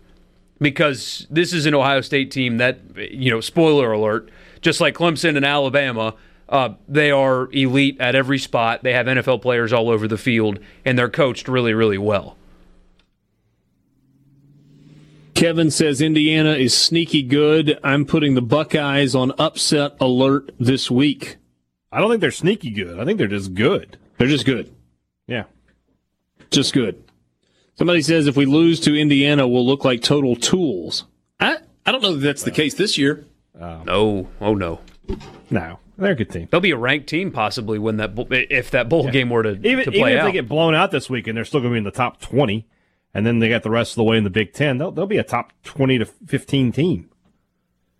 This won't be like when State lost to Iowa a couple of years ago. Any of those other matchups that grab your attention? Oklahoma, Texas A&M, that could be fun. Yeah, that could be fun. That has a good look to it. Texas, Arkansas, we talked about. That's an old. Anytime a bowl game gives me an old school rivalry that doesn't get played anymore, I'm for that. I wish they could get Texas A&M, but A&M is going to get better bowl than Texas is this year. Sure. Who would you like to? I mean, in this year, if Mississippi State has enough people to play, who would you like to see them play in a bowl game? Who is the absolute worst pass defense in the country? Who is it? That's the team. I don't care who it is. I mean, if I had my way, Washington State. Ooh. Wouldn't that be the worst pass defense in the country based on what I've seen is Vanderbilt. Never mind then. And upon further review. Let's move forward. Yeah, Washington State. I mean, Oregon is not an option, obviously. Pittsburgh's not at the top of your list? I got nothing against Pitt. I'm a fan. Love the old school blue and gold uniforms, the Dan Marino, Tony Dorsett look. Not what Pitt was wearing the last time they were in the Birmingham Bowl. Haven't they, don't they have to pay property taxes in Birmingham? Played in that game a bunch, I feel like. They were in that game a bunch, yeah. Yeah. But, I mean, it's no different than, Ole Miss and the Independence Bowl. I mean, they got a lot going on there. Sometimes you just get stuck with a bowl, and just for whatever reason. It's now been a really long time since Ole Miss has played in the Independence Bowl. State did, 3 Jacksonville to Tax Slayer Gator Bowls within 8 years of each other. So, yeah. Which, with no offense to the greater Shreveport, Bossier City metro area, Bonky's listening. Be careful. I would think that I would think that a trip to Jacksonville 3 times in 8 years would be better. You get Amelia Island. You get TPC Sawgrass Country Club. Yeah, great golf courses down there. Huge benefits for me. Yeah, huge benefit to you. Sports Talk Mississippi. We'll be back. Back with you for the 5 o'clock hour at Sports Talk Mississippi. Richard Cross, Michael Borky, and Brian Haydad, thank you for being with us. Let's go to the Farm Bureau phone line. Check out favorites.com and go with the home team, Mississippi Farm Bureau. Our good buddy from Houston, sideline reporter with the Houston Texans, radio, TV, and a bunch of other stuff. John Harris, he's at J Harris Football on Twitter. Johnny, I hear you had a little surgery. You doing okay, my man? Richard, I'm hanging in there, man. I told Michael I'm not my normal affable self. And when I used the word affable, my wife looked at me like I had 4 different heads. But yeah, I had a herniated disc that had been bothering me pretty much all throughout football season. And got to the point where I had to take care of it. So I did it on Monday and just trying to sit. I'm trying to stand. I'm trying to do anything possible to get this thing recovered and be ready to go for Sunday for our game against the Patriots. Yeah, well, you'll hang in there. I know you will, and we wish you a speedy recovery. What about this game that we've got coming up tonight with the Arizona Cardinals and the Seattle Seahawks? Arizona, we've been saying for a couple of years now, they're fun with Kyler Murray, and it feels like now they're more than just fun. They're also good, and I'm not trying to create more pain for you when I mention the team that DeAndre Hopkins is a part of. Sorry, bud. No, it's okay. Luckily, they're in the NFC West. It's so funny because in my post-operative haze on Tuesday night, we found out about the Hail Mary actually on the plane coming back from Cleveland, and the reaction was probably perfect. One of the guys in our PR department was sitting next to me, 6 feet distance on the plane, of course, and I was able to get the Wi-Fi for the plane to come up, and it says Hopkins Hail Mary, and I'm like, oh no. And so I find the video and I show it to him, and he looks at it. He literally just chuckled out loud because in Houston that's all we really can do. I mean, we just chuckle because we had one of the greatest receivers and one of the most dynamic receivers the game has seen, and for some reason our leadership at the time decided we could trade him, and it's just. It's funny because I've spent my lifetime wondering, should I get into coaching? Should I get into scouting? Could I be a GM? And, you see these guys that get these jobs, you're like, oh, man, that dude's really talented. Boy, he knows what he's doing. And then you see what happened with us, and you're like, well, I would have known not to make that deal. I could have done that. I may not have made some of the other deals, but I could have known not to make that dumb deal. You'll have to forgive me, John. I don't think you not making that dumb deal qualifies you to be a GM, because if that was the case, Haydad and Borky and you and about, 30 million other people would be GMs. Yeah, you're exactly right, because I think when that move was announced, I think 4 million plus people in the greater Houston area were like, WTF. But there's no positive to it for us. But other than to just watch a guy, and I love Hop. I mean, Hop and I, we got to be pretty close, and I just love watching him. And I love watching him do incredible things. And I love that great things are happening for him. Because if you know Hop's story, you realize, man, it was not easy growing up in his household whatsoever. And he's made it through all of that to be one of the greatest receivers the NFL has ever seen. And I love for him the fact that Arizona has embraced him the way that it has. But look, with Kyler Murray and what he can do on the ground with Fitz and Hop and Christian Kirk in the passing game, boy, Arizona can do kind of what it wants. And it showed how quickly it can do it, not only against Buffalo, but the last time it played Seattle, it was down by 10. Got it back, tied the game, won it overtime, and ended up winning that thing. So they're electric. They're fun to watch. And even defensively, they roll the dice a little bit with Vance Joseph as the DC. So the Cardinals are a really fun team to watch. The Seahawks defensively are just not great. So if you want to see points scored, this is your game. This is the one you definitely want to see. This is not going to be a Cleveland Browns, Houston Texans 10-7 kind of game. This is going to be one that gets up there in the 70 range, 37-34 kind of thing. And that makes for really exciting Thursday Night Football, to be honest. Total in this game is 57. One more question about this ball game. Better receiver right now, DeAndre Hopkins or DK Metcalf? Right now, it's Hop. I think that watching Hop, and this is the thing I think that makes Hop great. Hop is probably 0.2 slower than DK.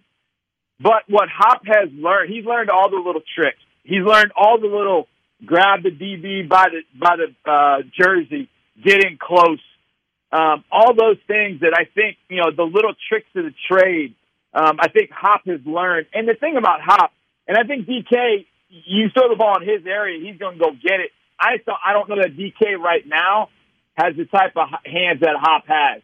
But I think if you give DK a couple of years, I don't think it'll be close. I think DK is going to be the best weapon in the NFL by far in 2-3 years, no doubt. But right now, I'll take Hop because I know when the ball is thrown in his vicinity, that ball is as good as caught. John Harris on your radio. The last time we talked, I left you with a parting shot, and I promised that we would circle back to this because you gave me a quick answer. We were talking about different possibilities for NFL head coaches. We were talking about possibly the transition from a college guy to the NFL. There certainly are some names that always pop up in that discussion. And I asked you if Dan Mullen would be a good NFL coach, and you said yes. I have a little hesitation there, but I am interested in why you think he would be a good National Football League coach. Well, I think Dan's just a good coach, period. Now, look, there's been, the whole thing with Florida and Missouri this year and that sort of thing. And, he can rile people up a little bit. He's a Northeast guy who's coming to the SEC and really kind of adapted to it. I think Dan's a really good coach, and I think you can adapt if you're a good coach. I mean, you look at Matt Rule. Matt Rule, and look, I know the Panthers are 3-7. Don't get me wrong, but the Panthers have been competitive in almost every game. And yeah. Matt Rule didn't even see his players until July for the first time. So I think if you're just a flat-out good football coach, you can coach in the NFL. I don't think there's a big secret to that. Now, you do have to adapt some of the things offensively, defensively, but the things that they're doing in the NFL now, those are things that colleges have been doing for a while. The RPOs, those things, man, they've been doing that in college for a while. So, bringing even a collegiate sort of attack to the NFL is not a bad thing. So, yes, there are some things you got to adapt, some things you have to adjust to. I think the biggest thing you have to adjust to when you come to the NFL is how you go from coaching young men to adults that might be fathers, that have, 2-3 kids, that have wives, that have families. How do you go from coaching that group of young people from 18 to 21 to 22 to all of a sudden now you're coaching 21, and in some cases all the way up to Josh McCown, who's up in his 40s. How do you handle that part? But to me, if you can coach, you'll figure that out. Now, maybe not right away. And like I said, Matt Rule is a great example of that. Maybe not right away. And this is the power of a guy like Matt Rule. Matt Rule was 1-11 his first year at Baylor. Yep. And Chris Ballard interviewed him with the Indianapolis Colts, and he wanted to hire him as his head coach.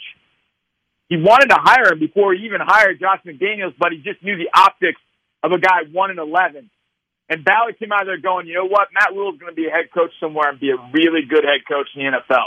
And I think that's what he's going to turn into. So I think if you can coach, you have to make subtle adjustments, but you figure out how to do it. And I think Dan Mullen would do that. John, about a minute and a half or so left. I'm curious from your perspective, are the Pittsburgh Steelers the best team in the NFL? I still think it's the Chiefs. Now, I saw the Steelers in week 3, and I think that they've continued to evolve, and one of the biggest pieces to evolve has been Chase Claypool, who is kind of Pittsburgh's version of DK Metcalf, to be honest. So that's a guy that's really developed for them. So that's added another layer to their offense. So I do think Pittsburgh's gotten better offensively, and the defense has been very good. But I just think in a one-game situation, I'm taking the Chiefs. And mainly because I believe in Patrick Mahomes. And I saw him at Texas Tech, and then I saw him live in the 2015 Texas Bowl against LSU. And I remember thinking that night, I'll follow that guy anywhere. I like that guy. I like what he does. I watched him on the sideline. I was down on the sideline. Richard, I'm down there for those games. I watched Mahomes and how he was. I'll follow him to the ends of the earth. And that's what I think I would do. Ben's a great quarterback. He's been there. He's won a lot of games. I'll take Patrick Mahomes against any defense in the NFL right now. That's a good answer. John, hope you feel better, my friend. Get ready for Sunday. We'll talk to you soon. Appreciate it, Richard. Thank you, buddy. That is John Harris, sideline reporter for the Houston Texans. Always enjoy our conversations with John on the Farm Bureau phone line. Check out favorites.com and go with the home team, Mississippi Farm Bureau.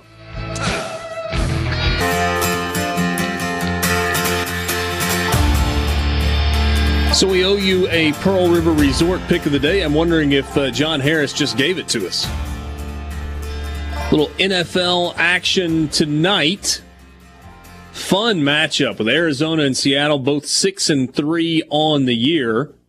Seattle is favored to win the ball game. They are a 3-point favorite. And the total in the game is 57. John said he thinks this game's played in the 70s. Do we like over the 57? That's a big number in the NFL. Do we like it?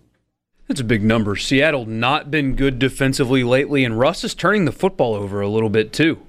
Uncharacteristic turnovers lately for him, and explosive offense on one side, bad defense on the other, paired with another explosive offense, and you got points everywhere. In their last 5 games, the Cardinals have scored at least 30. 32 in a win against the Bills, 31 in a loss to the Dolphins, 37 in a win over the Seahawks. Last time these two teams met, they combined for 71 points, 38 in a win over the Cowboys, and 30 over a win against the Jets. If you look at Seattle, in their last 5 games, they only scored 16 in a loss to the Rams, scored 34 in a loss to the Bills, 37 in a win over the Niners, 34 in the loss to the Cardinals, and 27 in a win over the Vikings. I like it. Let's play the over. Pearl River Resort pick of the day brought to you by the Sportsbook at the Timeout Lounge at the Golden Moon Casino in Philadelphia. Your pick of the day over the 57. If you're able, you might buy the half point, pay a little bit more of a premium, and take it at 56.5, just so you don't get caught with the hook or without the hook. Just saying. So we'll go over the 57 tonight for the Pearl River Resort pick of the day. Time right now for the College Football Fix.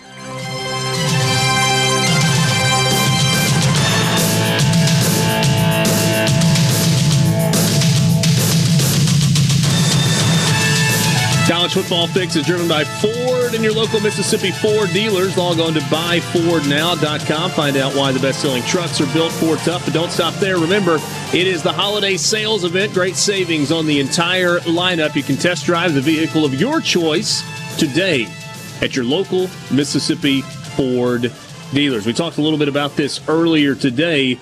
Georgia appears set to make a change at quarterback. JT Daniels, former 5-star recruit, who transferred from Southern Cal to Georgia earlier this year, is expected to start for Georgia against Mississippi State on Saturday night. The redshirt sophomore has continued to get first-team work in practice going back to last Monday. That's according to sources. Daniels, who was a starter at USC before suffering a season-ending knee injury in the first game of the season last year, and then replaced by Keaton Slovis, had been Georgia's third-team quarterback behind both Stetson Bennett and DeJuan Mathis. Since getting medically cleared in late September, hasn't seen any game action thus far for the Bulldogs, who are 4-2 on the year. But that appears to be on the verge of changing, and it could potentially be a move to try and spark a passing game that has struggled in recent weeks. We were talking earlier with Lee Sterling, and he said he must have been really bad in practice. And maybe there's something to that. But what if it is simply he's just finally healthy enough to take enough reps throughout the week to be in a position to be the starter? Could there be something to that? Possibly.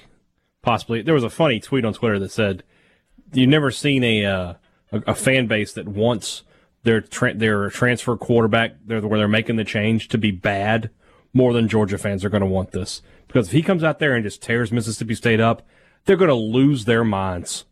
Like, why hasn't this guy been playing all year? But you're right. I mean, it probably is a health issue. And going back to why Lee picked picked State to cover, I mean, when's the last time JT Daniels played? He's got to be a little rusty. State runs an unorthodox defense that's been pretty good this year. It's possible State could keep the game close for a little while. So yeah, I sort of get where he's coming from. This might be the first time in history that a fan base will be more angry if a quarterback plays well. Yeah. but Because again, if he hasn't been ready to go health-wise, then that's how you explain that away if you're Kirby Smart after the game.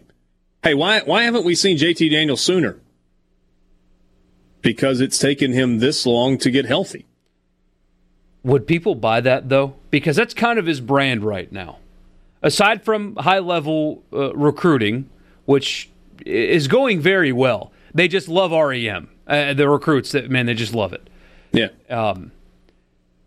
His brand is bad quarterback play. Bad decisions at the position. Would that explain it away? Is that Kirby's brand? How is it not? I mean, Jake Fromm was pretty darn good. We're going to do this again. Who was better? The guy he ran off or the guy he kept? We're doing the revisionist history thing again of where they were when he ran him off or where Jake Fromm was. I mean, yeah. I mean, of course Justin Fields is better than Jake Fromm. Right. And today. That is an indictment in a lot of people's eyes, except for yours, on Kirby Smart. And especially the people there are worried about the quarterback position under Kirby Smart. And then this year happens. Justin Fields was better than Jake Fromm the day he stepped on campus. He has always been better than Jake Fromm. He will always be better than Jake Fromm. So Jake Fromm led Georgia to a national championship game and followed it up with a trip to the SEC championship. And Jalen Hurts did the same thing, and they changed quarterbacks. Good coaches make tough decisions. But Jake Fromm was playing better than Jalen Hurts was when they made the change. Was he? Yeah. Good coaches make tough decisions. So somebody say, like, that guy's good, that guy's great. We got to play the great guy.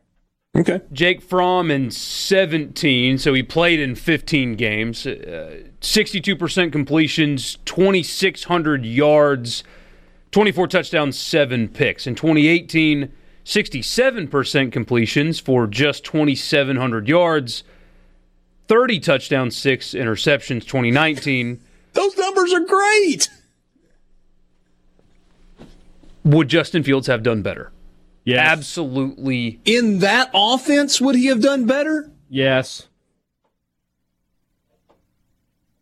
I mean, what we're doing right now is I mean, it's good debate, but the thing is, it doesn't matter if Jake Fromm was good or not, because the narrative around Kirby Smart is everything's good but the quarterback play.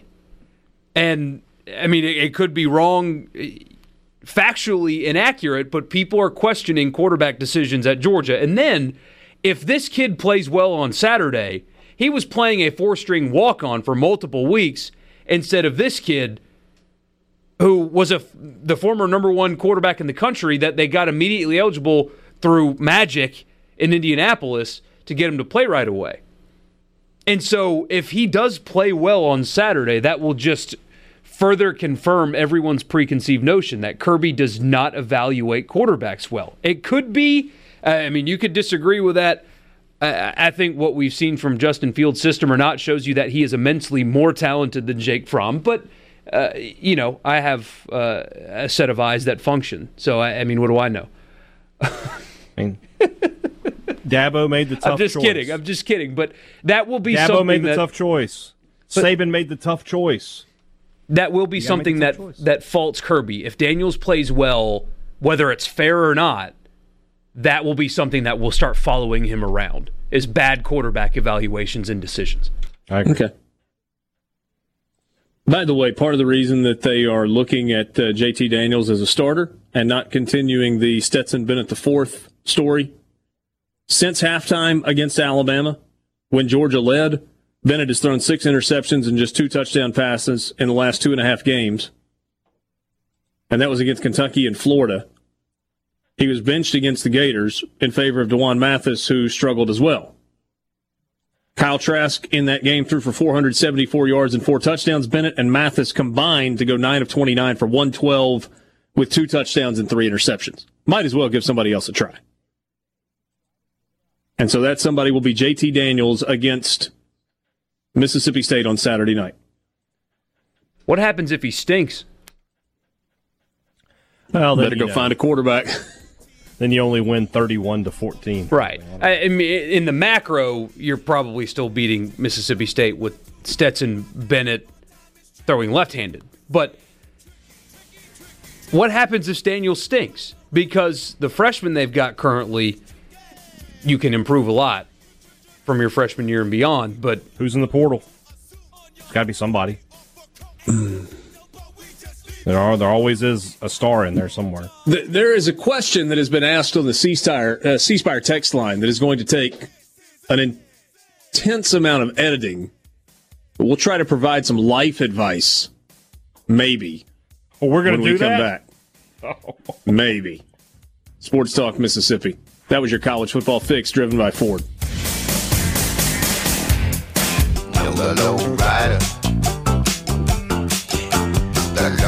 Life advice question on the C-Spire text line, to which there was a follow-up text which said, I know you can't touch this. I'm dodging grenades on 2 fronts with this situation and needed to vent to someone. Appreciate the outlet. I'll edit. Cross, hey Dad, Borky.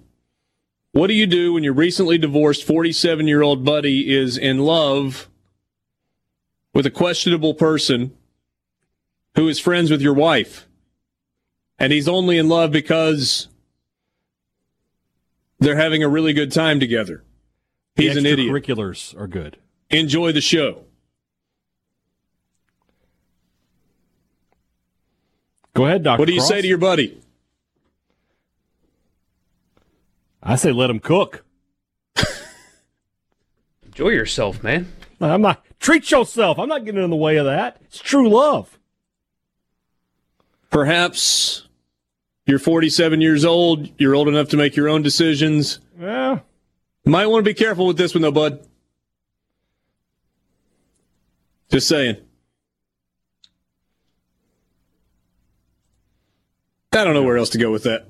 Yeah, other than somebody felt confident enough in us to ask that question, I felt like we should at least throw it out there. Can you imagine if we did a show like that, like during the off season, like during the summer, we did a life advice? Text us with your questions. We'll answer them. Dr. Phil type show. We just can't read them exactly as advertised sometimes. Derek says, hope the buddy isn't listening. Maybe hope he is. We gave him the full maybe he should confidence. Get after Derek, it, son. It was not nearly as specific as the question that was originally posed. It's true. David and Socher says, I will bet 100 push-ups that the UGA defense scores more than Mississippi State's offense. Who are you betting? Because I'm not getting in on that, I promise you. Bet 100 hot wings. You can buy my wings next Monday. Hey, by the way, I know several of you have mentioned, I mentioned this earlier, that 100.9 FM, the affiliate in Starkville, Golden Triangle, WKBB, we're having some satellite issues. And people that are far smarter than us in the engineering department who are working feverishly on it. And hopefully we're going to get it fixed as quickly as possible. Stephen Turner says, life advice with all the wrong answers. It's like a country song. Tell me, love is blind and overrated at the age of 47. Jason says, mind your own business. That's the best advice ever if you value your friendship. My advice, tell him to have fun, but don't take her home to meet mama. Tell your buddy, come on, man. Trent says, I'll give you a name to talk about that you haven't heard in a while. Patrick Willis. It was on this day where the infamous hit on LSU's running back. Who was it at the time? Justin Vincent. Justin Vincent. I was at that game. Little return to sender football style. Patrick Willis in today's game probably would have been called for targeting. I mean, it was a running play. He ran right into him. That's a perfect form tackle, in my opinion. I agree. It would have been some sort of unnecessary roughness, though. Probably so. Randy in Loosedale says, when I was 46, I got tangled up with a gal down here that was significantly younger. It took me 4 months to come to my senses. But you had 4 months of a good time. Bet those were fun 4 months, though, bud. Yeah, just go with it. I think I just better stay away from that anymore.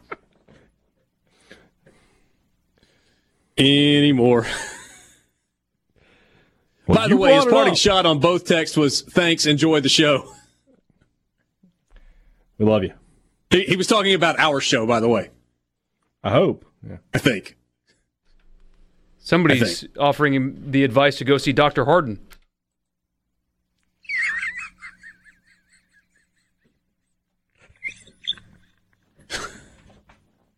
Hey, Dad's doing the giggle laugh. I forgot about Dr. Harden. Yeah. He took good care of me. Good job. Good care of me. I'm going to cry. Jeez. So we talked about the NFL game tonight. What about in terms of college football on this Thursday night? Tulane and Tulsa. Can you get invested in that? Like even from a time standpoint? 6:30 on ESPN. Tulane's 5-4. Tulsa is 4-1. They're ranked 25th in the country. Yeah. Tulsa favored in the game. They're a 5.5-point favorite.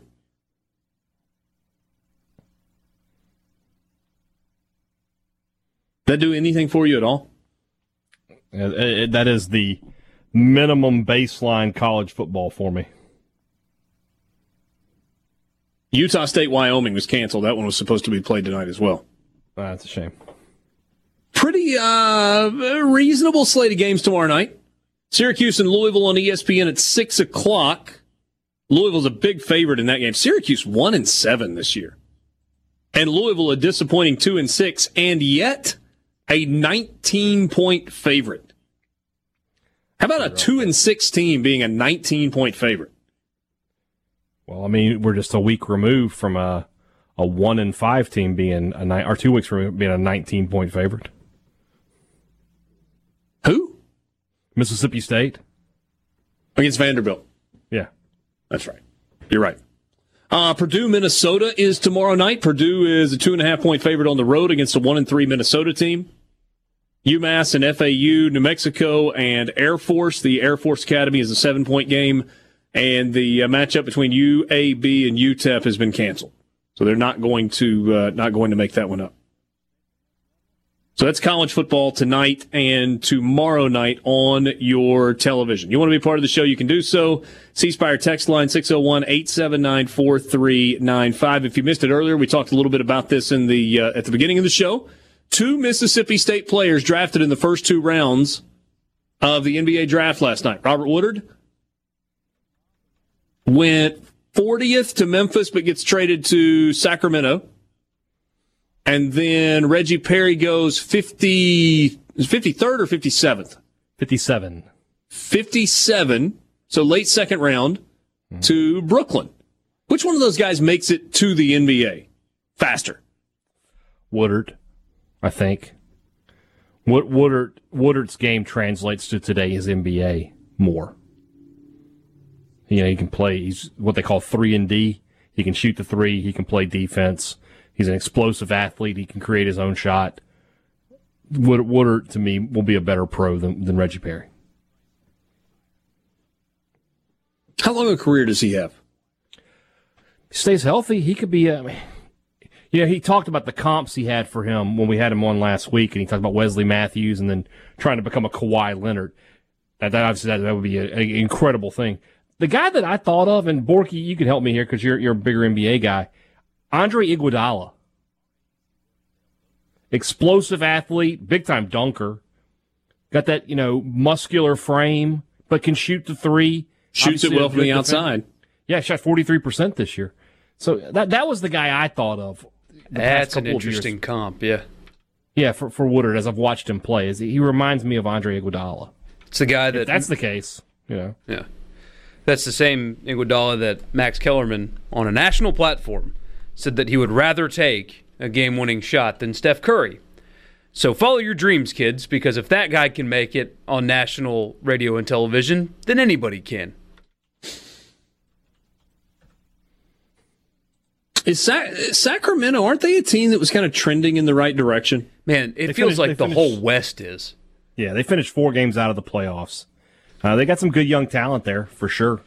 And they got new ownership, or not new ownership, but new management. Vlade Divac is finally out. And, they're an interesting young team.